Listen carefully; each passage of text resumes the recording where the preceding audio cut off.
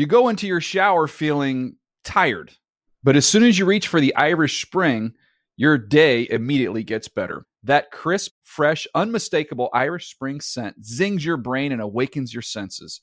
So when you finally emerge from the shower 37 minutes later, because you pay the water bill so you can stay in there as long as you want, you're ready to take on the day and smell great doing it. Irish Spring Body Wash and Bar Soap. Fresh, green, Irish. Shop now at a store near you. Getting ready to take on spring? Make your first move with the reliable performance and power of Steel battery tools. From hedge trimmers and mowers to string trimmers and more, right now you can save $50 on select battery tool sets. Real Steel.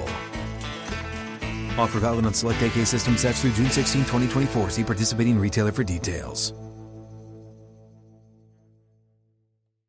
When you buy Kroger brand products, you feel like you're winning.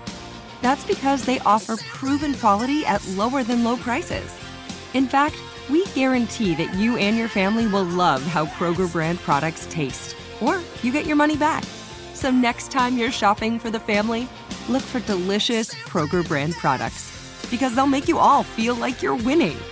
Shop now, in-store, or online. Kroger, fresh for everyone.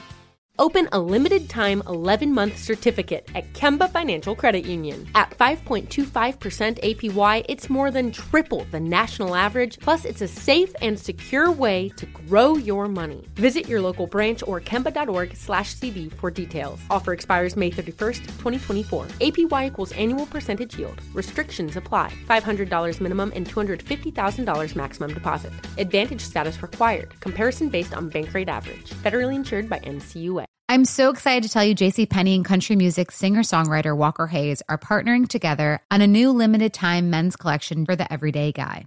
What I love about Walker Hayes is his laid-back nature. He's a family man, and being a country megastar while also having 7 kids, you know he likes to keep his style cool and casual. This new collection is perfect for the guy living the t-shirt life or someone wanting some fresh options that feel just as good. It's easy to wear, affordable styles that celebrate the ultimate family man, along with the quality, durability, and sensibility dads appreciate. Available online Saturday, May 4th at jcp.com and in-store Thursday, May 16th. Just in time for Father's Day.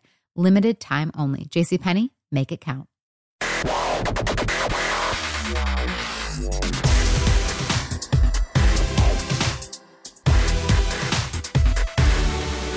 What is up? Welcome to another edition of the NFL Fantasy Football Show. It's me, your man MG, Marcus Grant, fully vaxxed, still dodging all the variants like Neo in the Matrix, and hoping that, I don't know. I keep saying I hope that we're getting close to the end of this thing. I feel like this is just going to be with us forever, and we're going to figure out sort of how to live with it as best as possible. Either way, the good news is football season continues its steady drumbeat toward the start of week 1.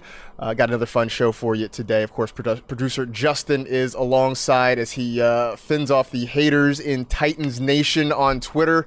I see you there. I see him there. He's battling all the folks who are naysaying what Mike Vrabel is doing in training camp. And fight the good fight, man. You do what you do, man. I appreciate it. But anyway, we are continuing our summer cavalcade of fantasy stars, which actually I think this may be our summer finale of the fantasy stars. We may have other folks on, but this is kind of it for like the one-on-ones that I've been doing this summer. And I feel like this is a great way to end it. We're doing it with a guy who is not just a friend of the show, but an actual friend, a guy that I talk to every day, a guy whose work you know if you have been in the fantasy space for any amount of time. He is smart, he is funny, he is a guy that I have, I look up to his work. I'm just going to be honest with you. I appreciate what he does, and I take his word for it. It is Mr. Reception Perception himself, the one and only Matt Harmon. Pal, I mean, I talk to you all the time, but it's good to talk to you in this format. It's good to talk to you here, man. Smart, funny, and you appreciate my work. I mean, my God, Marcus. And like finishing the series with me, I would have personally finished on like a stronger note, but that's just me. But nah, man, I appreciate you having me. I'm excited to talk with you today. Well, you know what's funny though? I feel like, and correct me if I'm wrong, because years and years ago, when you first got into this space, you were doing your own podcast called The Backyard Banter. if I remember right, I don't know if I was the last one, but I know I was sort of near the end of that series. Because if I remember correctly, I think you recorded your half of the interview from like a hotel room in like New Mexico or something. That sounds about right. That sounds about right. That was my first. I think that was my first summer break, the lovely summer break that some of us got at the NFL. It's like being a teacher, basically, right? Like, I got my summers off. How nice. But no, so that was what I did during that summer. But yeah, no, you were one of the last guests on that podcast. It's still like a show, surprisingly enough. I'm always shocked that people are like, man, I wish we could still listen to Backyard Banter. Like, I still go back and listen to some of those episodes. So no, I'm glad that people loved the pod. Your episode was awesome. Everybody's episode was awesome. There was like a who's who of at that time in the industry, and it's funny, man. Like, now, I don't know who out there is listening cares about this, but I'm just gonna lead us into this anyways. Like, it's crazy now that it feels like the industry is so much more crowded with great voices that are doing awesome things and that are totally different from the folks that were creating content in like 2016, 2017 when I was doing that podcast. I feel like if I always thought, like, at some point doing the show, I'm like, man, it's, at some point, like, I'm going to have talked to everybody, right? Now it's impossible. You could never you could never talk to everybody. No, you're absolutely right. And it's funny because, like, you were talking about it being, 2016, 2017. Like, it's not really that long ago, but the way the space has just expanded in that relatively short amount of time is incredibly amazing. And it has been great to watch so many different voices and different people do different things. And I will tell you that I'm trying to keep up, man. You've seen me, man. I'm on the TikTok now. You're on the TikTok, dude. I gotta keep up. By the way, you're like a freaking natural at it. You gassed me up. Like, let me gas you up here for a minute. Like, if I could have picked any fantasy analyst to be on TikTok, like, just 15 seconds of, hey, here's what you need, idiot. Like, take it and go. That's you. You're funny. You're engaging and interesting there. Like, you're gonna basically just destroy fantasy TikTok. Like, I couldn't do that. I can't say anything in 60 seconds. I would spend 5 minutes on the show now or something like that, and we've barely talked about football. So yeah, I would be like the stone worst person on TikTok. I'm a lurker on the TikTok. I get all my, like, I'm not on. I'll tell you what. You will never appear on my feed because I'm not on, like, sports TikTok one bit. I'm on, like, barbecue, fitness, cooking TikTok, and I love it. Yeah, no, it's funny. It's funny you say that, and you're right. We haven't gotten to any football yet. We will. Trust us, folks. We'll get to football. It's coming. The TikToks I make are not like the TikToks I watch. I'm very much, cooking TikTok and plant TikTok and stuff like that. So, so what the stuff I'm putting out there is not like the stuff I'm consuming. It's a completely different world. All right. I guess that's enough of that. We should probably talk about some football now. Yeah, I know. Let's start with a couple of preseason headlines because, the stories out of Dallas always keep coming. It probably doesn't hurt for the Cowboys that they're on Hard Knocks. So, they are in our face literally every week now. The latest is Dak Prescott probably not going to play this week against the Houston Texans. He's still sort of being cautious with that shoulder injury. Obviously, he's coming off the horrible leg injury that cost him most of last year. Are you even a little concerned just because we haven't really seen Dak get all that much work yet? Yeah, I mean, you always would rather trend on the positive side of injury news and the fact that, he got an MRI. He's still kind of being cautious with it. Is not exactly what you want to hear, especially because, as you mentioned, like, the one Hard Knocks clip that really kind of went viral from the first episode was him basically being like, I've rested enough. Like, I want to be out there. So clearly it's not him being cautious of his own accord. He would rather be out there and be, letting it rip and all that stuff. So I would say I'm mildly, like, I'm not concerned, but I wouldn't just, like, brush it completely off, or I'd keep my eye on it or whatever. I think Kyle Brandt did, like, a Good Morning Football segment. Here's some more NFL Network plug for you, as if you need it on the show, right? I think he did a segment or something when he was, like, at DACCon 4, like, instead of DEFCON 4, something like that. That's about where I'd put it, very low on the spectrum. Not that I really understand the whole DEFCON spectrum thing anyways, but I would say I'm not truly worried, but I'm at least going to keep my eye on the situation because, I mean, we're basically all counting and have all been projecting as if, Dak is going to be back and 100% ready to rock, out there like he was in the first 5 weeks of the season or whatever. If that's not the case, that would be pretty problematic for all of these other players that we've, hung our hopes on here, with Zeke as like a guy that I've pushed into the top 3 of my rankings and I think should be a consensus top 3 back off the board, closer to Dalvin Cook than he is the guy at 4, Derrick Henry. CeeDee Lamb's a guy I've got as a top 12 receiver this year. Amari Cooper's still like a really good early round pick, and Michael Gallup is like the slam dunk best value in fantasy. All that starts to kind of fall apart if we've got who's their backup now? Garrett Grayson, still Garrett Gilbert, right? But the Garrett Gilbert, not Garrett DiNucci Grayson, is still lurking back there too somewhere. Oh yeah, JMU's finest Ben DiNucci. So yeah, no, I mean at this point I'm not like freaking out about it, but it's definitely a storyline to monitor. By the way, I for years always confused the DEFCON levels. I thought 5 was like the worst or whatever, but it's natural, 1, right? It just seems that way, right? Sense. Like that doesn't make any sense. You talked about Amari Cooper. The other thing is like I know he's still sort of recovering. They're saying that he may play this weekend, but he's another one. I don't know how you feel about it, but he's another. I'd like to at least see him a little bit. I'm still drafting him. I'm still excited about what he could be, but it would kind of be nice to actually see him on the field getting some work in at some point.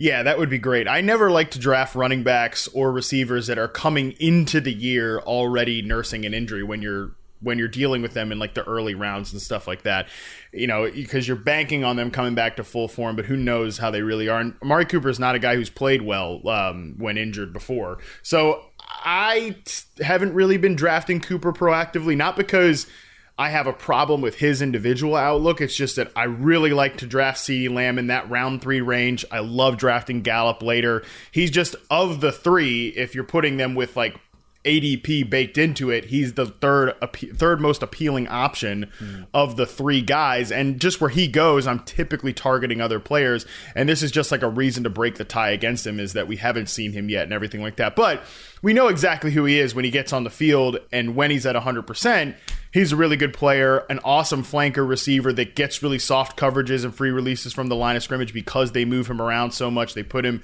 in the slot sometimes. And I mean, frankly, one of the biggest developments out of Dallas training camp, save Zeke being in the best shape of his life, because it's the every other year thing with Zeke, man. It's like, it really is like he's either coming in completely rocked up after, kicking ass in the offseason, or like last year he had COVID. 4 years ago, he was in Cabo or something like that, dealing with the contract thing. So it's always like the every other year thing with Zeke at this point.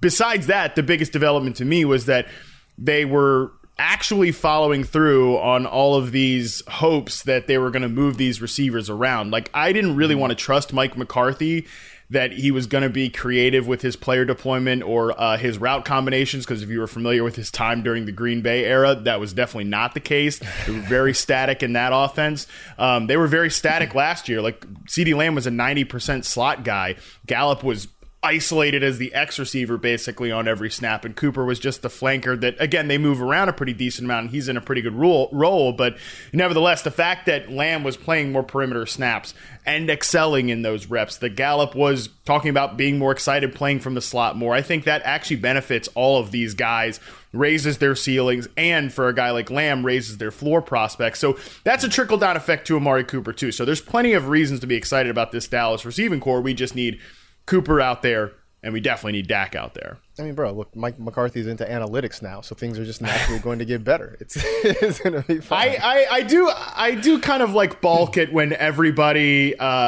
freaked out about, oh, well, he just straight up admitted that he didn't really mean it when he's talking about, analytics. He just said, he basically admitted that he just did that just to get the job. It's like, we've all done that, guys. Like, what are you talking about? Seriously. What are you talking about? If you haven't, like, I'm not saying lied, but if you haven't stretched the truth in a job interview, you probably didn't get that job, baby. That's all I'm saying. I've opened PowerPoint on more than one occasion, so that means I know PowerPoint. Like, that's just how it works. That's just facts. All right, down to Miami, where Brian Flores is talking about his running backs and saying that they plan to use their top 3 guys, quote, situationally, which is basically just a fancy way of saying we're going to have a 3-headed running back committee. Yep. I felt like Myles Gaskin, at least for the offseason through free agency and the draft, sort of escaped unscathed, but now it appears that he is going to have some competition back there. I know Malcolm Brown is the guy right now that is sort of wrecking everybody's dreams when it comes to fantasy and these Dolphins running backs. Now that the word apparently is out that there's going to be a three-headed monster down there, is there one guy that you like more than the others? Yeah, I mean, if you were drafting Myles Gaskin early in the offseason in like the 4th, 5th round at his ADP, you were making a mistake then, and you were making a mistake now. My newest theory, Marcus, about like the fantasy offseason is that we really, as a community, and I'm not going to do the whole like all you people out there do this, because I'm sure I've done this too, but I think there's like sort of we get these narratives in our head about players, and then or like storylines that are going to happen, and then once they don't happen, like they don't happen to the way we expect, then we kind of count it twice in a way. And I'll explain what I mean by this, because I actually think the Dolphins are sort of at the epicenter of this theory that I have, because it's the same thing with A.J. Dillon in Green Bay. I think A.J. Dillon is one of the most undervalued players in fantasy right now because, Jamal Williams leaves. We all expected that, but a lot of folks expected Aaron Jones to leave that backfield too. And then when he didn't, the folks that were ready to vault A.J. Dillon up the rankings were just like, oh, forget it. Like, let's push him back down, because that optimism that that Aaron Jones didn't go to the Dolphins,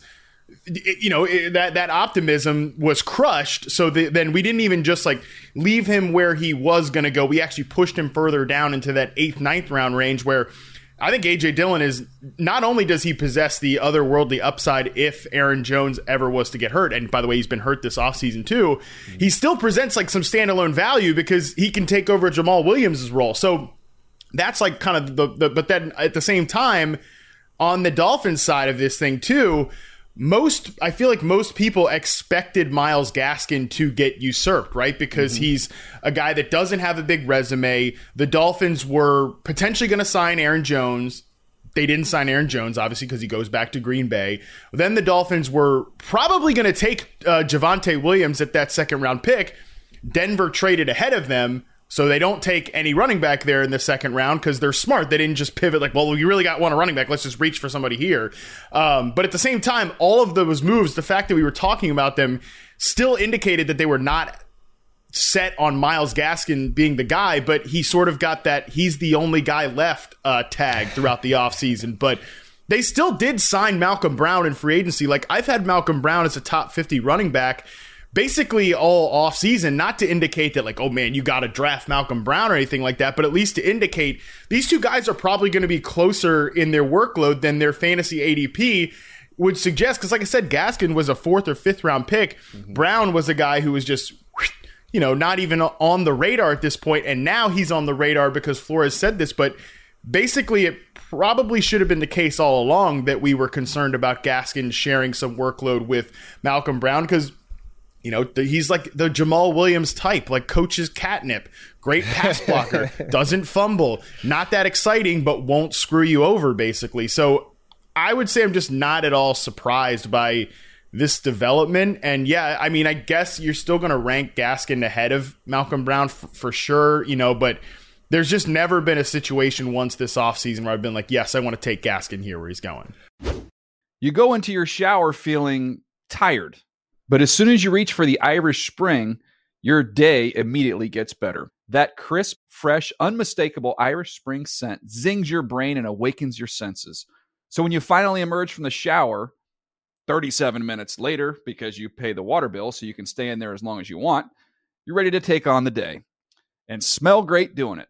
Irish Spring Body Wash and Bar Soap. Fresh, green, Irish. Shop now at a store near you. Open a limited-time 11-month certificate at Kemba Financial Credit Union. At 5.25% APY, it's more than triple the national average, plus it's a safe and secure way to grow your money. Visit your local branch or kemba.org/CD for details. Offer expires May 31st, 2024. APY equals annual percentage yield. Restrictions apply. $500 minimum and $250,000 maximum deposit. Advantage status required. Comparison based on bank rate average. Federally insured by NCUA. Okay. I love Walker Hayes. He's amazing. He's so fun, such a great entertainer. And that's why I'm so excited that JCPenney and country music singer-songwriter Walker Hayes are partnering together on a new limited-time men's collection for the everyday guy. The Walker Hayes for JCPenney collection is an upbeat playlist of instant classics with laid-back appeal and down-home vibes. As a dad of 7 kids, he knows exactly what fathers want and need when it comes to their style. This collection reflects his casually cool styles with outdoor-inspired details and versatile colors. Perfect for the guy living the t-shirt life or someone wanting some fresh options that feel just as good. It's easy to wear, affordable styles that celebrate the ultimate family man, along with the quality, durability, and sensibility dads appreciate. Available online Saturday, May 4th at jcp.com and in-store Thursday, May 16th, just in time for Father's Day. Limited time only. JCPenney, make it count. Hey guys, this is Matt Jones, Drew Franklin from the Fade This podcast. We got a great episode coming up, picks in all the sports, football, basketball, we do them all, but here's a preview of this week's episode. Do you think it's more embarrassing to dye your hair or to have hair plugs? I don't think either are embarrassing if you're not trying to conceal it and act like you didn't. Okay, so you think if you just come out and go, I got hair plugs. Yeah, like check out these hair plugs. I mean, don't just walk around, hey, tapping, hey, stranger, I don't want you thinking this is natural. You know, but I mean, do you have to do that with everyone you meet? Try to act like they, you know what I mean? Yeah. But I mean, like John Cena got it. You know, when John Cena came back to wrestling, he had a bald spot, and now he doesn't. Mm-hmm.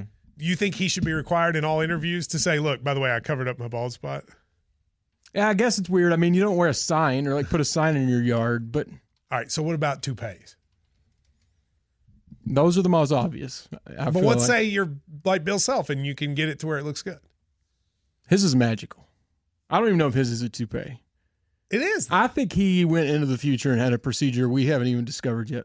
And this episode was brought to you in partnership with DraftKings. To hear more, listen and subscribe to Fade This on iHeartRadio or wherever you listen to podcasts.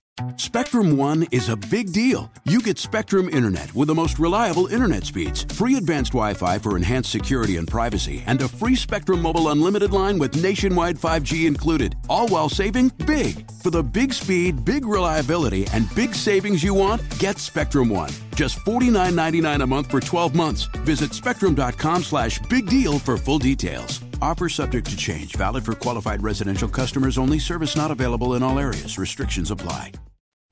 I feel like, too, because, look, I know that I personally went through that whole story arc that you just laid out for Myles Gaskin of the, you know, from the somebody's going to come in and take his role to the, well, nothing happened, so I guess it's all good, to the now it's like, see, this is what we knew was going to happen, which I guess I don't know how we as a group of people solve that other than to, like, I don't know, maybe if we, like, you know, here's I think the best way to solve it, but it will never, ever, ever happen is, you know, we don't hang on everything and we don't spend the months between, you know, April and July just wildly speculating about what might happen. You know, like for us to you know, take a pause and just sort of accept things and then we all come back when the teams sort of come back, that would be the wisest choice, but the content beast has to be fed all the time. So also, buddy, our salaries have to be fed, so maybe I got bills, man. It's fine. Cut this thought out of the podcast. I'm joking.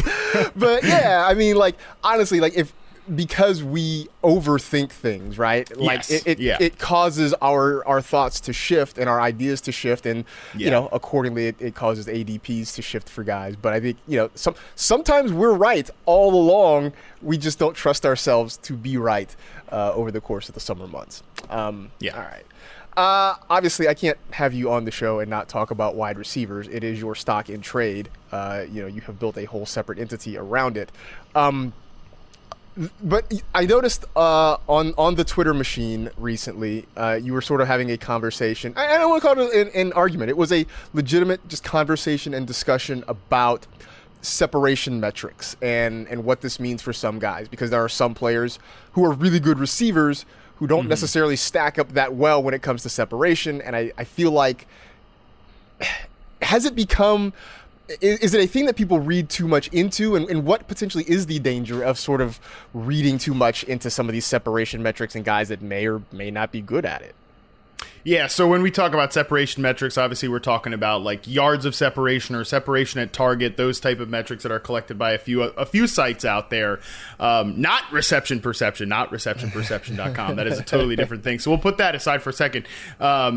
my problem with these metrics is, one, they've already been proven out that there's no correlation between these separation metrics and fantasy production or just production in general, or really anything. Hayden Winks over at Underdog Fantasy just moved over there from Roto World, RIP the title Roto World.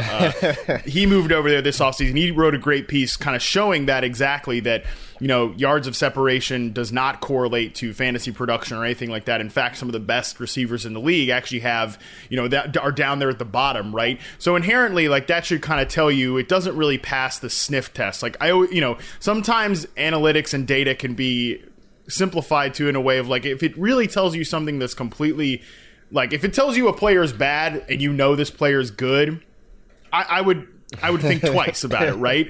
Basically, which is why I've always, to pat myself on the back here and talk about reception perception, there's some of the best receivers in the league. Stephon Diggs, Allen Robinson, Devontae Adams, Antonio Brown during his prime. Those guys were the best players in reception perception, right? Like, so that, I feel pretty good about that in the way for the sniff test part of it. But just from like an actual on-field play perspective, why do I care if a guy has, 1 yard or 2 yards of separation at the point of the catch? Because this is my biggest problem with any type of per target efficiency metric in general, is if you're trying to measure wide receiver quality, you're inherently welcoming in the variable of the quarterback, of the pass. And Allen Robinson was kind of what sparked me to tweet about this in general, because I think he's like bottom 70 player in separation metrics at target. DK Metcalf, AJ Brown, those are other guys that are like in the bottom of the league. And again, if you're watching football and you think Allen Robinson and AJ Brown and DK Metcalf aren't getting open,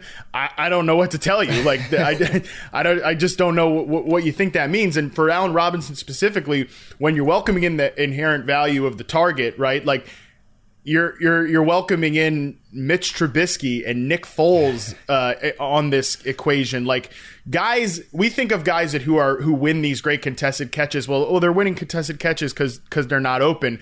That's not necessarily the case. You can be wide open and your quarterback can throw you into a contested situation, and therefore when the metric is calculated, you're going to be closer to that defender because you had to adjust for the bad ball. So I hope that sort of explains kind of my thoughts on the whole thing. And because any metric that doesn't adjust for man coverage, zone coverage, short, intermediate, deep routes, like Jimmy Graham was like top of the league I think in 2019 of this metric. This should just tell you again, like, kind of what we're dealing with here.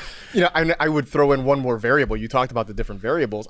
You also figure some of these top receivers, when you talk about an Allen Robinson, a DK Metcalf, and AJ Brown, the guys they're going against as well. They're facing some of the top corners and defensive backs in this league, which automatically makes it's hard to get separation against a great defensive back. So that's probably one more thing to sort of throw into the mix there. It's also like a trust thing too. I mean, Matthew Stafford, Kenny Golladay, another connection. Like, he knows he can throw it up to Golladay and he could go get it, even if there's just the sliver of separation. And like, to me, it's more of like a pass fail thing. Like, either you're open or you're not. Like, if you're open by 3 yards or 2 yards, if you're open and you presented a reasonable target for the quarterback, that's all I care about. Not like he was open by this 0.5 of a yard as opposed to this 0.5 of a yard.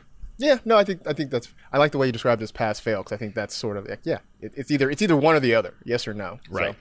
So, I was looking, and obviously you've done a ton of profiles on reception perception. I mean, you were doing this for years, but I know the site's got a bunch of good new stuff on there.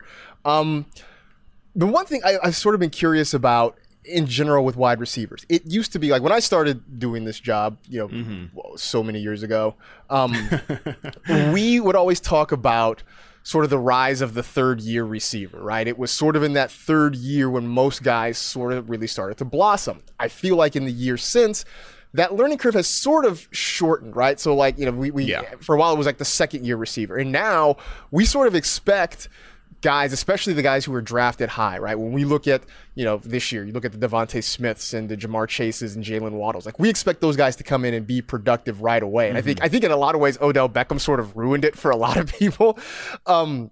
But as you chart these guys and you start to really dig into some of these players, is that the case for most that they can come in and be productive right away? Is there still that learning curve?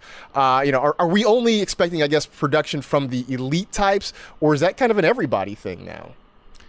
Yeah, I think it is sort of a case-by-case basis because, like, for example, Jalen Reagor's a great example of a guy that I think Reagor actually had. I think the reason that the Eagles put themselves into the brain pretzel where they took Jalen Reagor over Justin Jefferson, which was wrong at the time, and it's hilariously wrong now, right? Like, the Eagles needed somebody to come in and make an instant impact. Like, they needed somebody to play in that receiver core last year so that they weren't relying on Greg Ward or trying to, uncover Travis Fulgham out of nowhere, or, God forbid, throwing Alshon Jeffrey at the end of the season back out as a starter again. They needed somebody to give them day one production, immediate impact. And Justin Jefferson was the guy, and I hate to do this to Eagles fans, I'm sorry, but like it just is the perfect example of this problem. Like, Justin Jefferson was the guy because you could see it was all over his college film that he was a technically detailed, nuanced route runner, that he could run routes like an NFL veteran. I compared him to Keenan Allen coming into the NFL draft. I still think that's a great comparison today.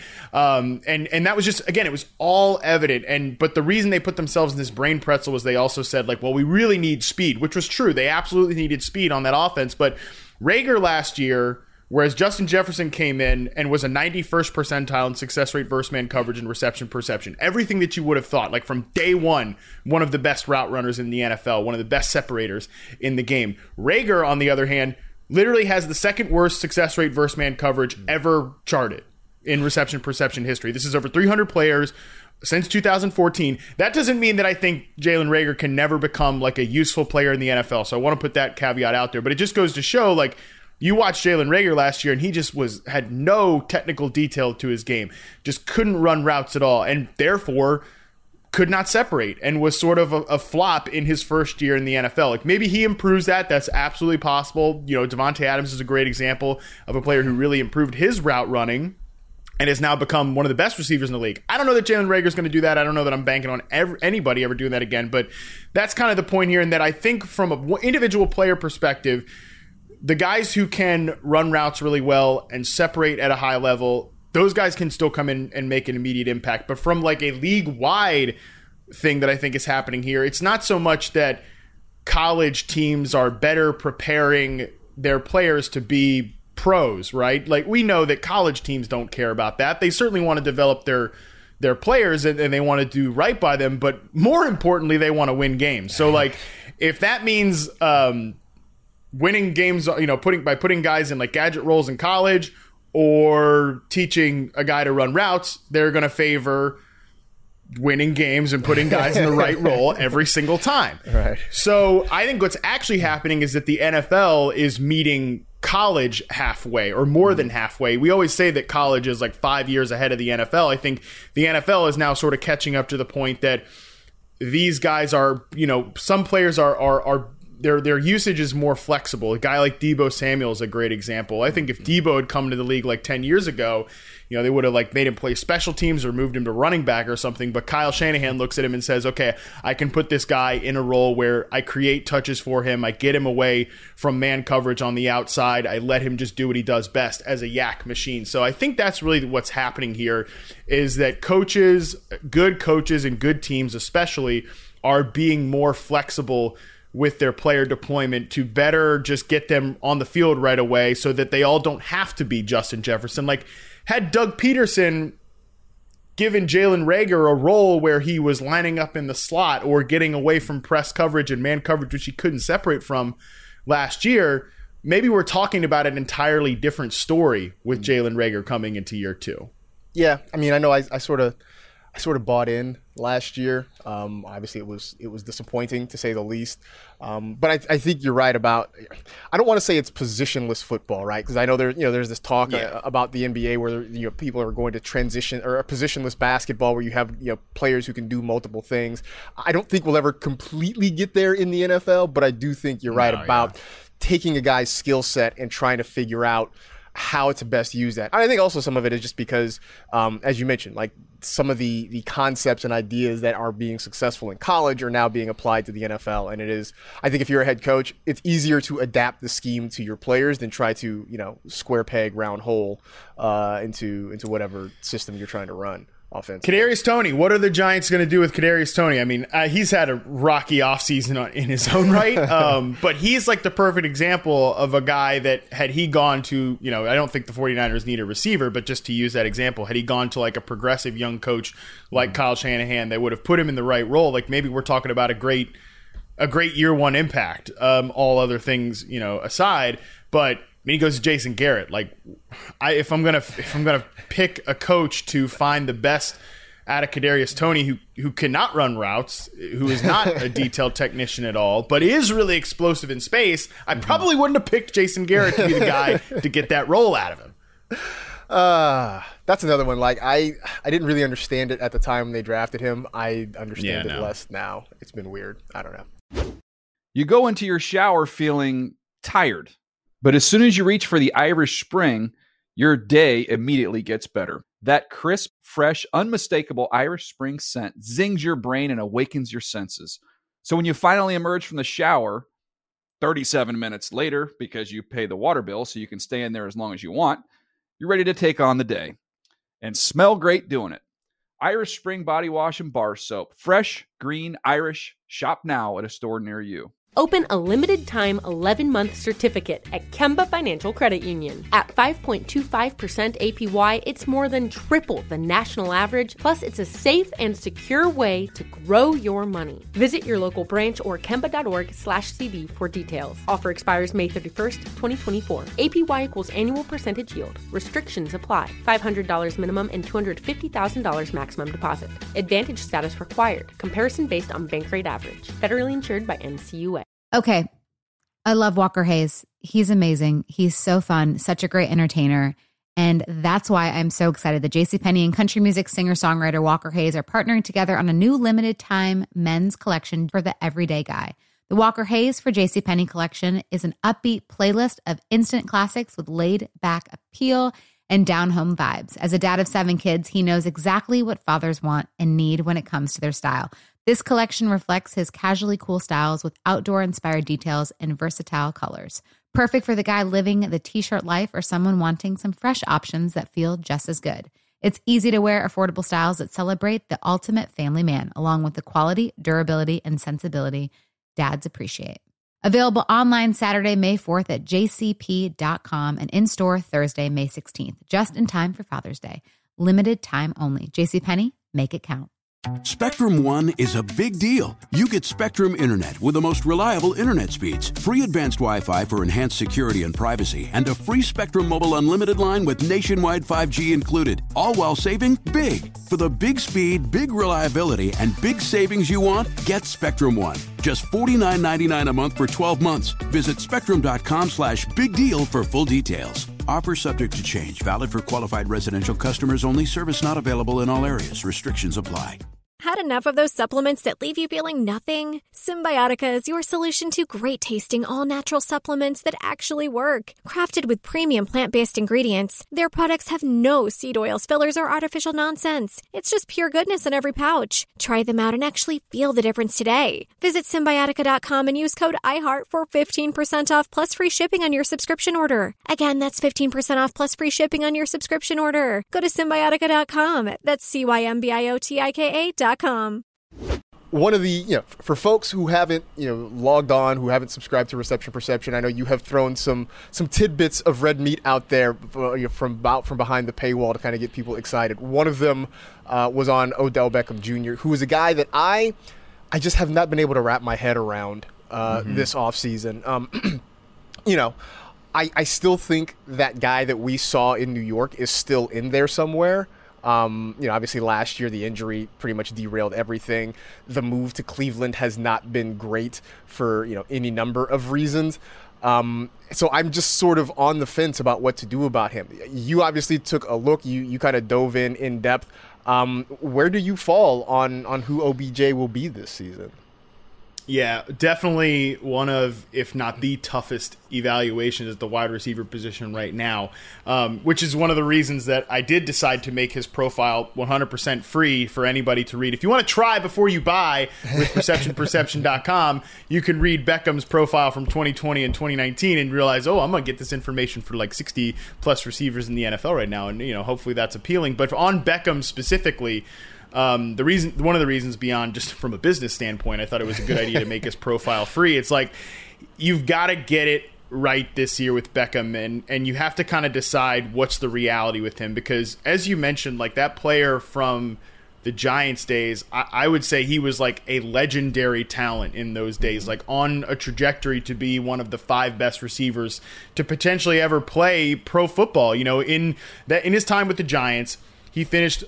He never finished below the 98th percentile in success rate versus press coverage. And again, we're talking about like a very young player at this point. He also still to this day owns 2 of the 4 best success rate versus man coverage scores of all time. I mean, we're talking about an elite player on his own individual basis. Then he goes to Cleveland in 2019. He falls off all the way to the 54th percentile versus man coverage, 42nd against press. From like one of the best ever to an average level receiver in 2019 with Cleveland. And again, reception perception isolates the receiver from the quarterback. So this is not Baker Mayfield's fault. This does not put this all on Baker Mayfield. I think, and my conclusion basically coming out of 2019 was Beckham was either, all of the lower body injuries have taken their toll, or, this was just an off year. Like he was hurt. He was playing with a hernia injury that year. It was just one bad season. I thought 2020 was going to be really important, and I'm happy to report that his 2020 results were awesome. Again, you can go on the website and check it out. He was back up there above the 90th percentile against man and press. Not quite those legendary days of New York, but pretty close. Like one of the better separators against man and press in across the route tree in the entire NFL. So I think from an individual player perspective, even if the numbers didn't back it up last year, I think Beckham was close to back to being his old self to start 2020. The problem is we got another injury question coming into this year, right? Because it's a shortened sample of games in 2020 because he tears his ACL. All the reports are positive this offseason. That's great to hear. And I don't know about you, but I don't buy into the narrative that Beckham and Mayfield just can't, they don't have chemistry. They can't figure it out. I think it's more so coincidence that they haven't popped off at the same time just yet. It's not as if like as soon as they popped Beckham out of the offense last year, Mayfield immediately took off. It took towards the back half of the season into the postseason for Mayfield, I think, to just get comfortable in Kevin Stefanski's offense, coming off an offseason with no real training, with no preseason, a weird offseason with no OTAs, all that stuff, like training camp, all COVID stuff, whatever. So I actually think that sprinkling Beckham in the form that he played in 2020 on top of this offense could like launch them up to being one of the most, if not the most efficient offenses in the NFL, because I think he's still at that superstar level. At least he was playing at that last year. It's just tough to know what form he's going to be at this year, because again, the lower body injuries have stacked up at this point. But call me a sucker, I am keeping the candle lit for one more year, and I have been ranking him ahead of consensus and drafting him at his ADP this year, because it's not like last year or even especially the year before that where you had to pay the iron price to do it. You can basically get him in the 6th round this year, if that, and like as your wide receiver 3, and I'm very comfortable doing that. Yeah, I think that is sort of the thing that gives me comfort about drafting him this year, is because you aren't necessarily banking on him to be probably one of your top 2 wide receivers. I think there's still going to be spike weeks in there. He will have week-winning games for you. I just feel like the consistency may not be there. Although, hey, look, man, one more year for Baker Mayfield in this offense, getting him comfortable, and even, like, I agree, yes, it's not all on him, but having him comfortable and productive only helps everybody else around him. Exactly. So hopefully that makes things better. Corey Davis, we finally saw the breakout for Corey Davis that we had been longing for years. Now he's in New York playing in this Jets offense. Do you have a level of confidence, or how much confidence do you have that he can sort of continue this success in a new place? And the other part to that is, what about like Denzel Mims? Are we in on any of these Jets receivers? Yeah, it's funny because all offseason there's sort of been this fretting over Denzel Mims is playing the third team. Denzel Mims got food poisoning from salmon and lost like 10 pounds or something like right? That. Yeah, man. I mean, all these Denzel Mims storylines, and there's been a few things I think that have been lost in the weeds with all that, which is one, like Keelan Cole's a good player, like he's not like a superstar. He's never going to win you your fantasy league, but I get why the Jets like Keelan Cole and might want to play Keelan Cole over Denzel Mims. So there's that part of it too. But also, like, Elijah Moore has been the steady drumbeat until he got this quad injury recently. He's been the steady drumbeat of he's a rocket ship rising up there in New York. By the way, 1,000% in on Elijah Moore, who is a reception perception guy, no question about it. Like, draft him in every dynasty league. Earmark him late in your drafts as long as he gets back healthy at some point. Like, I definitely want to be in on the Elijah Moore experience, who I think, based on his reception perception results, legitimately reminds me of like a young early career Antonio Brown. I think he's that type of separator, that explosive after the catch. And like, he was Ole Miss passing game last year. Like, when he played, he was there in the entire engine. Your boy Lane Kiffin made him the focal point of the offense there. And it made sense because he's a really good player. So while we've been kind of focused on all those storylines, I feel like Corey Davis has kind of been forgotten about, to the point that I think all of these Jets receivers, I think Mims will play a little bit if he's on the roster. I think Elijah Moore will play a good amount if he's on the roster. I think Keelan Cole will mix in. Jamison Crowder will rotate in. But the guy who's probably going to be on the field for every single snap is Corey Davis. And Corey Davis is not, some superstar separator in reception perception at all. I think he's more of like a rock solid number 2 receiver. But the Jets haven't had anything close to rock solid in years. And they paid him, like 18th, 20th highest paid receiver in the NFL. I think they properly valued him in free agency. I think the 2 routes he ran the most often last year were slants and digs, those in-breaking routes to the middle of the field. That's going to be perfect for Zach Wilson in this like Shanahan offshoot offense. So I did not expect to be ahead of consensus on Corey Davis, but after doing my projections, just because the targets you can dole him out based on the snaps and routes run that he's going to have, I have him as like a top 40 receiver, and he goes like outside the top 50. So I'm not telling you to draft him at wide receiver 35, but I'm definitely telling you to draft him ahead of consensus, because that you can get him at such a steep value this year. I feel like for him, one, the Elijah Moore drumbeat that you talk about, I think has a lot to do with it, because I feel like whenever I talk about the Jets offense, like I always throw in Corey Davis's name, but I feel like I won't say I'm alone. There are plenty of us doing this, that there are other people talking about Corey Davis, but I don't feel like he's getting that same level of recognition. I think the other part of this is that I think people are just still sort of hesitant about anything connected to the Jets. Totally fair. I mean, like, seriously, like, and this even goes beyond, like, the Adam Gase situation, right? Like, I mean, there are a generation of football fans that only know Jets futility, right? So, like, I think there's like multiple generations at this point, you know? So at this point, like, anything connected to the Jets, people are gonna sort of hesitate, and so I know that's, I think that's part of why we don't get as much Corey Davis talk as maybe we should. Very fair.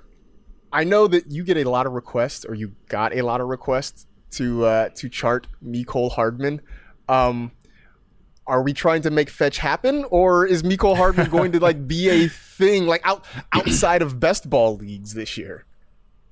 Yeah, as you mentioned, a lot of requests for Mecole Hardman. Not to do another site promo here, but one of the cool things. That's what this is for. This is like coming on the Tonight Show, man. You just like sit here and plug your project, you know? Right, exactly. So one of the cool things this year about the Reception Perception site is that you get access to our Discord if you're a Prime or Sicko subscriber, which, by the way, is actually super fun. You know how much I hate to be bothered and like hate to talk to really anybody other than my fiance or you guys in Slack. That's about it. I will say having a Discord is awesome. Like, it's great. It's an awesome thing. One of the things that you can do is also, like, all off season, people have been suggesting guys that were not in the initial release of the site to, like, let's get these guys on the site. We really want to know what they look like in Reception Perception. So subscriber request.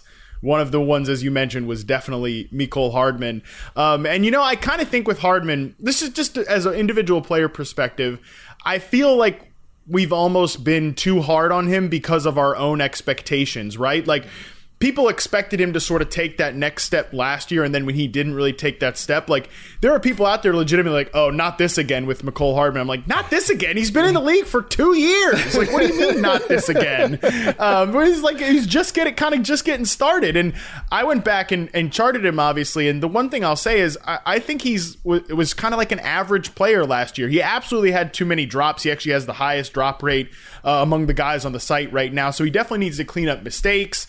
Some things like that, but really to me, I kind of want to see him used as less of a gadget guy, which I think he's been so far, because he actually he got dropped on first contact a lot in his reception perception sample, but from like a separation perspective, a success rate versus man, zone, press, all that, he's kind of right around the league average. I think he's just been an average receiver so far. He's not been anything special, and I think if you're an average receiver, though, and you're getting more of a full workload, if you're the third guy getting the targets there in Kansas City, that's worth a lot more than other offenses. So for me, I think it just depends on where he's going to fall in fantasy this year. So, I mean, I think you could tell I'm not like all the way in, but I'm not all the way out. There are some sites where he's legit getting drafted as a top 40 receiver.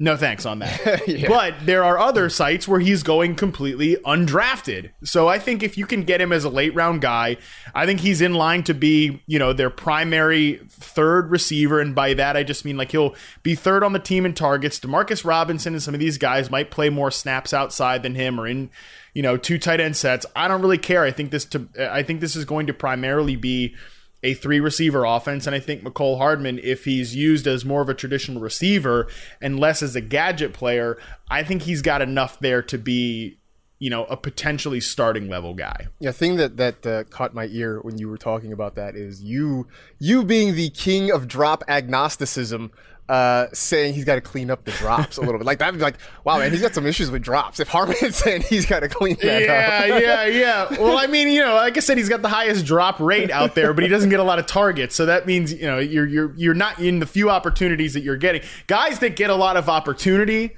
Deontay Johnson, A.J. Brown, DK Metcalf, those guys that drop a lot of balls but also get a lot of opportunity. I don't really care about the, 10 to 13 plays they drop passes. But, like, if Mecole Hardman's going to drop, 5 to 7 balls on 50 targets last year or something, whatever it was, that's really not what you want. That's a problem, right?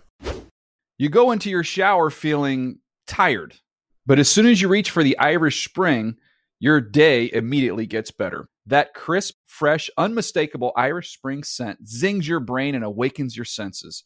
So when you finally emerge from the shower, 37 minutes later, because you pay the water bill so you can stay in there as long as you want, you're ready to take on the day. And smell great doing it.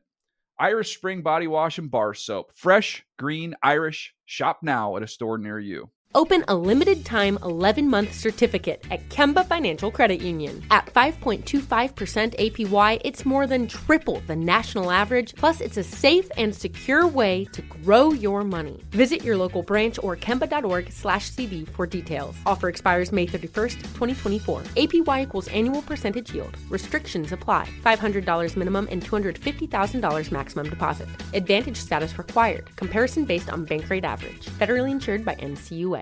Okay. I love Walker Hayes. He's amazing. He's so fun, such a great entertainer.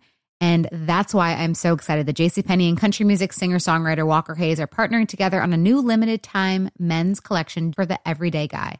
The Walker Hayes for JCPenney collection is an upbeat playlist of instant classics with laid-back appeal and down-home vibes. As a dad of 7 kids, he knows exactly what fathers want and need when it comes to their style. This collection reflects his casually cool styles with outdoor-inspired details and versatile colors. Perfect for the guy living the t-shirt life or someone wanting some fresh options that feel just as good. It's easy to wear, affordable styles that celebrate the ultimate family man, along with the quality, durability, and sensibility dads appreciate. Available online Saturday, May 4th at jcp.com and in-store Thursday, May 16th, just in time for Father's Day. Limited time only. JCPenney, make it count.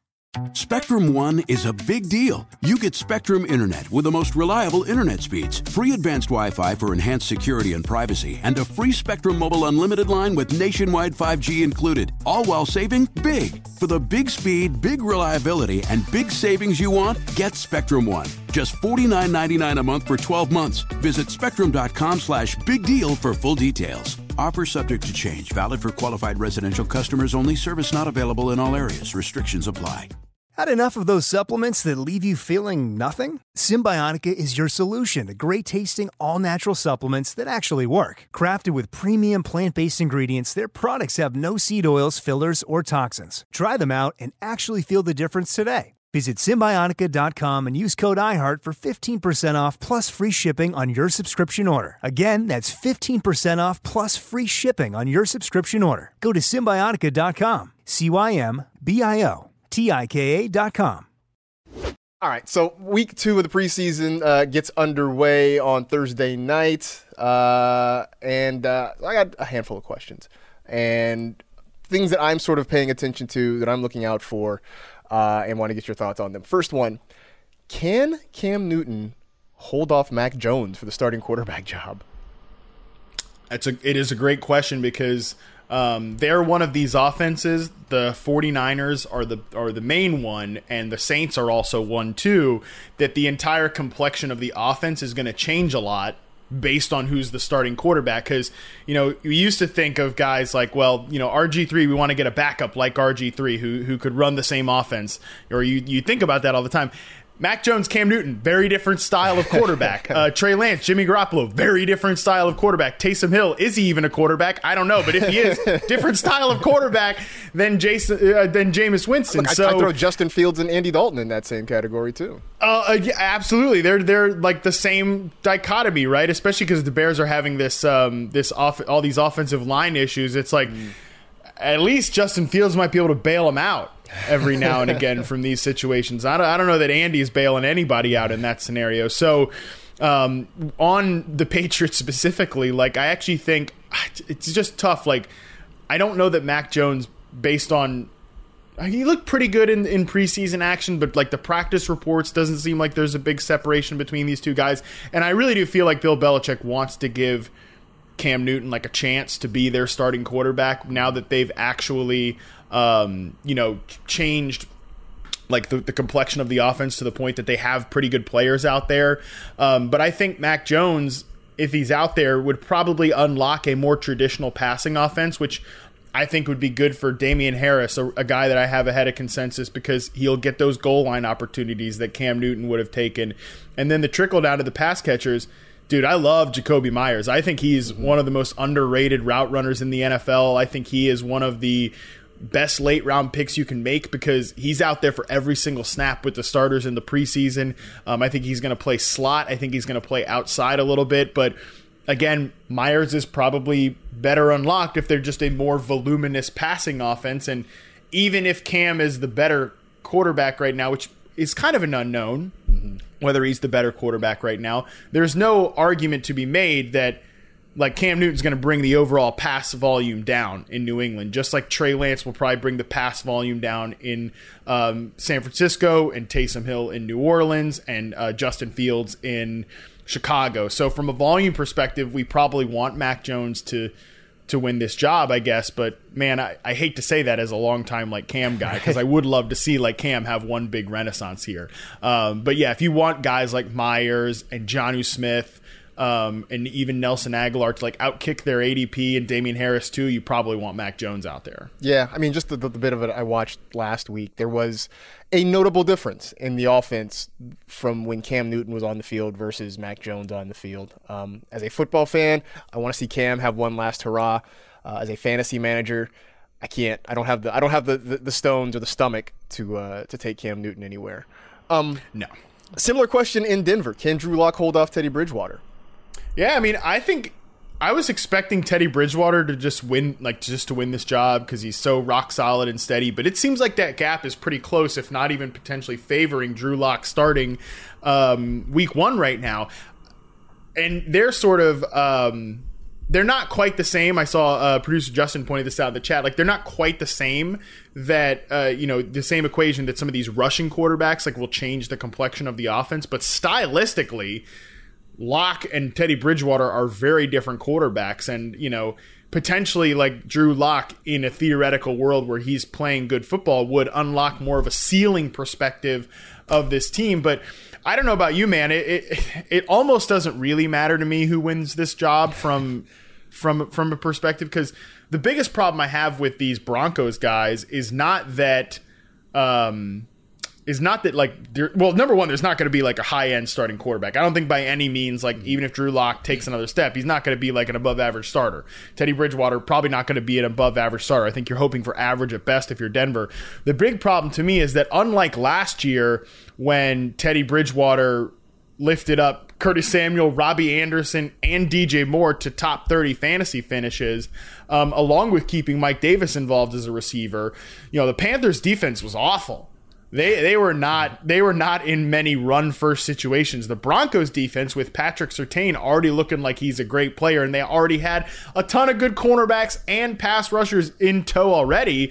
This team is going to be like a run first defensive minded team. So I'm worried about the pass catchers from a volume perspective, almost regardless of who is there at quarterback. That's my kind of biggest problem with Denver right now. But I do think it kind of looks like Drew Lock might start week 1. Yeah, which is interesting. I don't think I would have pegged that. I don't think many people would have pegged that, a couple of months ago. But here we are. I would love above average quarterback play, because that would make me feel a lot better about Jerry Jeudy, Cortland Sutton, et cetera, et cetera. But yes, that would be nice. We may have to settle for league average. You may be right there. Is there a running back in Houston we should pay attention to? Anyone at all? No. Probably not. Like, I had to, after the preseason, when it looks like Phillip Lindsay's going to be the early down guy and like David Johnson is just going to be a third down back, a receiver, I bumped David Johnson down. I already had David Johnson really low to begin with. And I put Phillip Lindsay as a top 50 back, but not somebody that, like, I guess, he was like completely off my radar, was Phillip Lindsay, because I expected this to just be the David Johnson, like, primarily David Johnson show. I guess I was wrong about that, but I don't think it really matters anyways, right? Like, do you want the early down banger on the Houston Texans offense? You probably don't. And you'd probably favor the receiving back anyway. So, like, someone asked me that recently, like, well, what do we do with the Texans backfield now? I'm like, you bump Johnson down, you bump Lindsay up a pretty good amount, and like, he's in the late round range, and Johnson's like a double-digit round pick, but that's where Johnson should have been all along. What you do with the Texans backfield is exactly what you should have done all along, which is don't target it proactively. Like, if one of these guys falls to you in a decent range, fine, go for it. But man, I mean, I just don't think you want a running back attached to this offense, especially if that, like, it was one thing if David Johnson was going to get like a workhorse role. It does not look like he's going to get a workhorse role. So, like, you don't want a committee backfield with this offense. You just don't want to mess around with that. I kept telling myself that somehow Phillip Lindsay was going to find a way to, it's to paraphrase Jeff Goldblum, Phillip Lindsay finds a way. Like, it was like, yeah. I knew it, but at the same time, it's like, it comes back to what you said. Like, okay, yeah, maybe he is their lead back, or he's the guy who gets the most work. That offense is still going to be awful. Bad. It's just going to be bad. So, yeah, it is. I guess it's not the big fish in a small pond. It's like the biggest fish in a puddle, I guess. It's just not. It's yeah, not anything cool. You want. Right, exactly. Speaking of big fish, I mean, Alvin Kamara, we know we're still drafting him in the top, 4 or 5 pretty much in just about every situation. The rest of that offense, though, it's sort of falling apart. I mean, who knows what's happening with Michael Thomas, and we're still trying to figure out who the starting quarterback is going to be. Like, are there any Saints that we're really excited about besides Alvin Kamara? Man, the Saints offense is impossible to project right now beyond Alvin Kamara. And even like Alvin Kamara, he's a stud. He's a 1A back, absolutely. But it's like you normally I would not want to be advising people to take a top 5 pick that's attached to an offense potentially captained by Jameis Winston and Taysom Hill, with this cast of characters. It's one thing if Michael Thomas was going to be in the mix, but this receiver core is a complete unknown. That said, I like Marquez Callaway. I like what I've seen from him. Our buddy James Coe and my business partner James Coe is trying to convince me to like put these snapshot guys up on the website, like guys who play, like Brian Edwards, Marquez Callaway, Van Jefferson, who played like no snaps last year, but he's like, let's not make him RP Cannon or anything, but let's give him like a little taste. He's probably going to convince me on that because he's usually the one with the good ideas.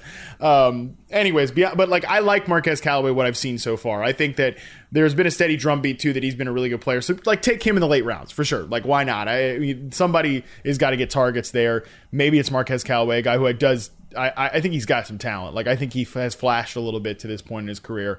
But beyond that, man, like the offense has it's a great offensive line. The fact that Sean Payton exists is still kind of the saving grace here. Like I don't know that is Sean Payton really going to captain a team that has a bottom 10 offense? Is that really possible? You know, but man, the skill position players beyond Kamara would kind of dictate it's possible. I think Winston could have given them a passing boost, like unlocked Michael Thomas as more of a downfield receiver. But when the hell is Thomas going to play? And again, then beyond that, it's Traquan Smith, Marquez Callaway, unproven and probably like not, who knows?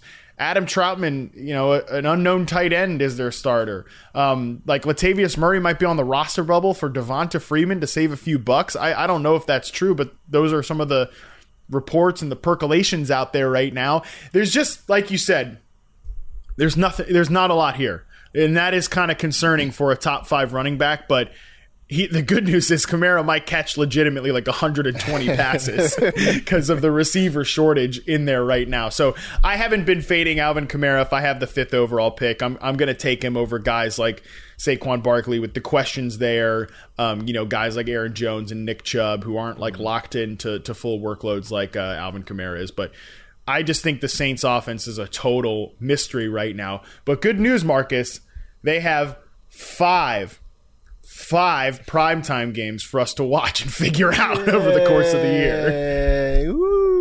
So look, here's the thing. Look, so part of the reason that you and I and James Coe are friends is because, you know, I consider you guys wonderful people to talk to and hang around with, but also because we seem to think alike in a lot of respects, because you named those 3 snapshot guys you named with Marquez Callaway, Brian Edwards, and Van Jefferson. I think I took them all in the late rounds in my Kings Classic draft. So I did.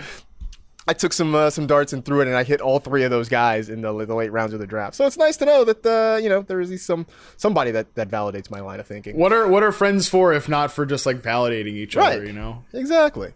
So you went on a little bit of a Jalen Reagor rant, but lately, you know, there have been, you know, Twitter highlights of him making plays in practice, and you know, talk that maybe he's starting to turn a corner. Like, is that enough to at least pique your interest on him again? Yeah. So I mentioned earlier, Jalen Reagor, 2nd worst success rate versus man coverage ever charted in reception perception history. I really do think that just describes how his rookie year went. You know, it wasn't just quarterback issues. It wasn't just like an overall offensive problem. I think there was a Jalen Reagor problem here too. Like, I don't think he played well from an individual perspective, but like to kind of put that success rate into some context here too. Not that I'm going to like say that that's, you know, not like it is what it is. That's the result of his rookie year. But let's talk through some of the other bottom performers who are not slot receivers in this metric. Justin Hunter, the stone worst. Then there's Jalen Reagor, Devontae Parker's rookie year, Marquise Lee's rookie year, and then Devontae Adams' rookie year. So I think that actually gives you a really good spectrum on which to work with for Jalen Reagor, because maybe he's Justin Hunter and just washes out of the league because he can't play. That's one possible outcome. Maybe he becomes Devontae Parker, a guy who takes forever to turn on, has like one good year, and then that's kind of it. Like Parker, I don't even know what his potential is this year. Like, I think he's a tough player to draft right now. Or he's Marquise Lee, who turned into kind of like the albino tiger. He was the albino tiger, right? Like, you rarely see him, but when you do, it's pretty special. But he had like 700 yards once, you know what I mean? Like that's kind of like what we're looking at. Or Devontae Adams, he becomes the best player at his position in the NFL. I don't think he's going to be Justin Hunter, and I don't think he's going to be Devontae Adams, basically. If I could, this is a good idea for a tweet thread. Thanks, Marcus. Oh, glad to help. I don't think he's going to be like let's just not bet on him being the stone worst or the stone best outcome in that spectrum. I think he could fall somewhere between being Marquise Lee and Devontae Parker, which is, like, again, Parker, maybe he's an average level starter, and Marquise Lee probably in a situation where, like, he can have a couple of moments, but eventually sort of fades away after a few years in the league, or is just like a rotational guy. I think that's probably what could happen with Jalen Reagor. So I don't mind if you like Jalen Reagor. And by the way, I did kind of like Jalen Reagor as a prospect because of the speed and athleticism and everything that was there that you could see in college. Like, if he learns how to run routes and they line him up as a slot receiver more often, which is in like the range of outcomes, that seems like what they could do with him there, then I think he could be an average level guy who, when all the situations are right, when Ryan Fitzpatrick is his quarterback for 1 year, like Devontae Parker got to do, he could have that one big year or something. That's basically, I think, what you're looking at with Jalen Reagor. If I think that success rate actually, when you look at the other bottom guys, actually does kind of help you sort of put it into context what he could be. So, I mean, basically you're saying, Jalen Reagor is what I'd say anywhere between 2/3 to 3/4 of the wide receivers who play in the NFL, right? They're not amongst the elite tier. They're not amongst the worst. Right. They're, decent players who, like, come and go. I mean, so there's no shame in that. That's probably the majority of guys who play in the league. So, and we don't have to like argue about it all off season on Twitter or whatever, right? Like, does it matter whether you get Jalen Reagor right or wrong this year? Probably not. Probably not. But history would just indicate that it's very unlikely that he becomes, an elite player or something like that. Look, I'm the guy who spent 2 years, trying to make J-Jaw a deep sleeper. So, who am I to? I have no leg to stand on here in this argument whatsoever. Tough scene. You and Howie Roseman both, man. Right? So look, in my defense, I watched him. I watched Pac-12 football. Like, I watched him mossing USC defensive backs for like 4 years. So maybe my judgment was a little bit clouded. I'm willing to admit that. That's all. Perhaps. Before I let you go, I always like to do some rapid fire questions. I know I talk to you about a lot of things generally anyway, but maybe I'll dig in and find another layer to the Harmon onion here coming up. What's the last movie you watched? I know you're not a big movie watcher, but I'm curious what the last movie you watched was. Yeah, when I saw this on the rundown, because I open up rundowns now, I had to think about it for a second. The last movie that I watched that I hadn't already seen was Knives Out, actually, which I had not seen. Great movie. With Daniel Craig. That was awesome. What a great movie. Great movie. We don't watch many movies in the house. Neither one of my fiance or I are big movie fans. I'm not a big movie fan. Right. She's not that I'm not a movie fan. I love movies, and actually in the before times I loved going to the movie theater because I could check off all boxes in terms of my favorite thing. I got to be left alone for 2 to 3 hours completely unbothered. I got to drink beer in the middle of the day, and I got to cheat on my diet. Boom. Check. Let me do that right there. So I do love going to the movies. I just don't watch very many movies, especially at home, but we just were like, oh, let's watch a movie tonight. And I saw Knives Out was on Amazon for free or whatever, and we watched it. It was awesome. It was like one of the best movies I've seen in a long time. It was really great. Yeah, never would have pegged Daniel Craig as like a Southern detective, but here we are. Or a spoiler alert, no, I won't spoil it because I was gonna say it's been long enough, but I'm the clown who just watched it now. You just watched Knives Out. Yeah. So never mind, I won't spoil it, but yeah, all right. There's other surprises, other character surprises. If you haven't seen it, go check it out. It's definitely a lot of fun. It's good. Yeah. What music are you streaming? I should probably say non-Dawes division because I know that's always sort of like near the top of the rotation. But what are you listening to now? I've been listening to a lot of Zac Brown Band. Great summer band. I have a playlist on my Spotify called Country Music I unironically like.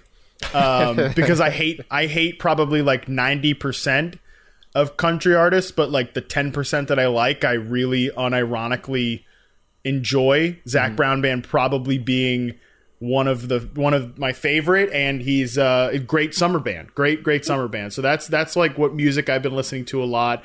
Whether driving like South Bay stereotype, driving around in my Jeep with my backwards hat and Sanooks on or whatever, they're doing that, or grilling outside of the patio. That's usually Zach Brown Band. But I've been listening to a lot of Office Ladies podcasts with Jenna Fisher and Angela Kinsey. I'm a big The Office fan, obviously, and that is that's been kind of my main thing that I've been streaming right now. Is that podcast. It's great, really good to like revisit the show. It is funny. Like I like The Office. Like I have no beef with The Office. I am amazed at the resurrection, just the wave of love for The Office that has happened in the last, especially during the pandemic. Maybe it's because everybody was at home and it was like, televised comfort food while we were all sort of going through this pandemic. It really is. Yeah, it's amazing to me. Well, listening to the podcast, the everyone associated with the show is surprised by that too. They're surprised by that it even made it onto the air, which I think is actually the fun, the most enjoyable thing about really listening to it is like the journey or whatever of it getting on air. Do you know the first season actually shot in Culver City? Sort of near like some warehouse, kind of, I would say just on the border of Culver City. So Culver City, like a Jace, basically, So. Yeah, I wouldn't have put it like in the square heat of the bubble, but definitely like bubble adjacent. Yeah, that's a reference that basically like five of us are gonna. Yeah, nobody got that. Nobody got that. It's like, what the bubble? What the hell is he talking about? What is he talking about? Last one. What would be the title of your memoir? Oh, I have no idea, man. I have no idea. I don't know. I just look at mine. I think mine would be like Because I'm a Grown Up. Like that's kind of basically what we're doing. I'd have no idea. I couldn't imagine writing a memoir, man. I used to think I wanted to write like there's a lot of things like in the last year and like I guess 2 years really, like I feel like I've aged 100 years in the last 2 years. Probably a lot of people did, but many of us have. Many folks have. There are many things. I used to think I wanted to write like a my life story type of book. I couldn't imagine possibly doing that now. Like, and it's big things like that and simple things of like, how Instagram shows you like, this is what you were doing 2 years ago or whatever. I look at like asking my followers like, respond to this question box, and my question is like, I couldn't imagine doing that now. Like, I don't care what don't ask me don't respond to anything, don't ask me any questions, leave me alone.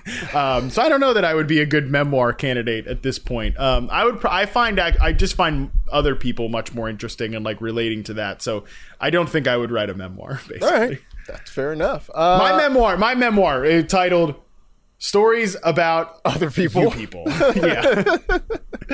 That sounds actually right up your alley. And honestly, I might read that, to be honest with you. Well, there we go. Maybe that's my next project. There you go. A memoir not about myself. That's the next one. All right, dude. I was like chatting with you in pretty much any format, but this one especially. One more time for folks who maybe somehow don't know about Reception Perception. Let them know, man. Yeah, receptionperception.com. We've got a bunch of cool stuff going on right now. Obviously, like some of these success rate route metrics that I've mentioned, there are profiles on 60 plus guys, both college and NFL players, that you can find on the site, sortable data tables as well with all of these metrics. And we've got some cool like season preview stuff, in mostly our master plan, which is all a James Coe baby, by the way. That was his idea. It's a free downloadable PDF. If you subscribe to the site, it's a completely free add-on to your subscription. You just download it, and it'll hopefully prepare you for not just your wide receiver fantasy draft, but everything along the way. And I would, of course, be remiss if I didn't shout out the Yahoo Fantasy Football podcast that I'm still on as well. Please go check that out. I'm on twice a week during the season. My episodes middle of the week with Dalton Del Don are some of my favorites because Dalton, if there was ever somebody that should tweet more, it's Dalton, because he's got the spiciest takes, but never tweets. So you got to listen to the podcast basically to find out some of his awesome takes. Yeah, I was gonna say we should probably mention the fact that you still do work for Yahoo, and that is sort of like the main gig that you're doing. If anyone that employs me at Yahoo listens to this, they'll be sure to remind me that I should mention it before the hour mark of the podcast. Oh yeah, no, I was gonna actually just email this directly to Andy Behrens and just tell him like, hey, look, this is what Harmon's doing nowadays. I said somebody that employs me, not Andy Behrens. Andy Behrens ain't signing those checks, buddy. I'll tell you that. Oh man, that's which why I had Andy on. Great people. He's a lot of fun. He's the best, yeah. And I do wish Dalton would tweet more because Dalton is sort of a fantasy savant, I think, but he does. He sort of keeps his things to himself. If I could, like, I'm gonna just bogart the podcast here one more time. Actually, I think it's my fault that Dalton doesn't tweet because he usually would tweet a little bit here and there. And after doing the pod with him for like a year and a half, I told him, I was like, man, you got to tweet more. Like, you have the spiciest, hottest takes of the group for sure. Mm-hmm. Like, me and Andy, pretty bland, whatever. Like, yeah, I mean, we've got some good things here or there, but like Dalton really legitimately, like, his rankings full of heaters, full of like outliers that he's ahead of the consensus on.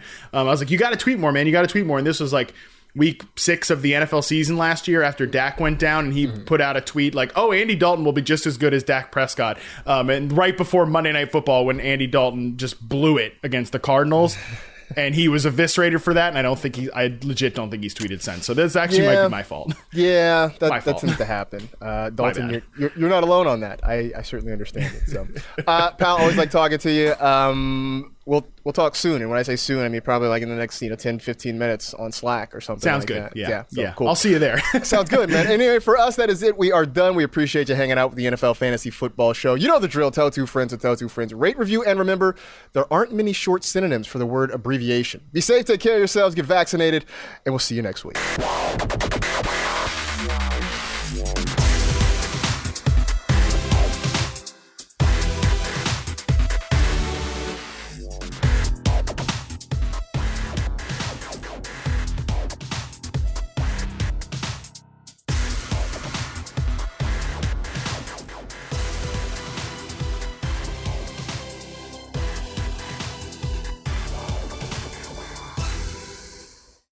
You go into your shower feeling tired, but as soon as you reach for the Irish Spring, your day immediately gets better. That crisp, fresh, unmistakable Irish Spring scent zings your brain and awakens your senses. So when you finally emerge from the shower 37 minutes later, because you pay the water bill so you can stay in there as long as you want, you're ready to take on the day and smell great doing it. Irish Spring Body Wash and Bar Soap. Fresh, green, Irish. Shop now at a store near you. Open a limited-time 11-month certificate at Kemba Financial Credit Union. At 5.25% APY, it's more than triple the national average, plus it's a safe and secure way to grow your money. Visit your local branch or kemba.org/CD for details. Offer expires May 31st, 2024. APY equals annual percentage yield. Restrictions apply. $500 minimum and $250,000 maximum deposit. Advantage status required. Comparison based on bank rate average. Federally insured by NCUA. I'm so excited to tell you JCPenney and country music singer-songwriter Walker Hayes are partnering together on a new limited-time men's collection for the everyday guy. What I love about Walker Hayes is his laid-back nature. He's a family man, and being a country megastar while also having 7 kids, you know he likes to keep his style cool and casual. This new collection is perfect for the guy living the t-shirt life or someone wanting some fresh options that feel just as good. It's easy to wear, affordable styles that celebrate the ultimate family man, along with the quality, durability, and sensibility dads appreciate. Available online Saturday, May 4th at jcp.com and in-store Thursday, May 16th. Just in time for Father's Day. Limited time only. JCPenney, make it count. Tired of restless nights? At Leesa, we know good sleep is essential for mental, physical, and emotional health. From memory foam mattresses to hybrids that keep you cool all night long, Leesa's mattresses offer exceptional comfort and support with free delivery and 100 nights to try out your mattress in the comfort of your home. For a limited time, save up to $700 off select mattresses plus 2 free pillows. Go to leesa.com/iHeart for an additional $50 off mattresses and select goods. Exclusions apply. See leesa.com for more details. You know that feeling when you walk into your home, take a deep breath, and feel new? Well, that's what it's like to use Clorox Scentiva. Because Clorox Scentiva smells like coconut, cleans like Clorox, and feels like energy. It'll elevate any cleaning routine to not just clean, but also make every room smell like a tropical coconut getaway. Discover how Clorox Scentiva's powerful clean and refreshing scents can transform your space. Get yours in coconut or other fabulous scents at a nearby retail store.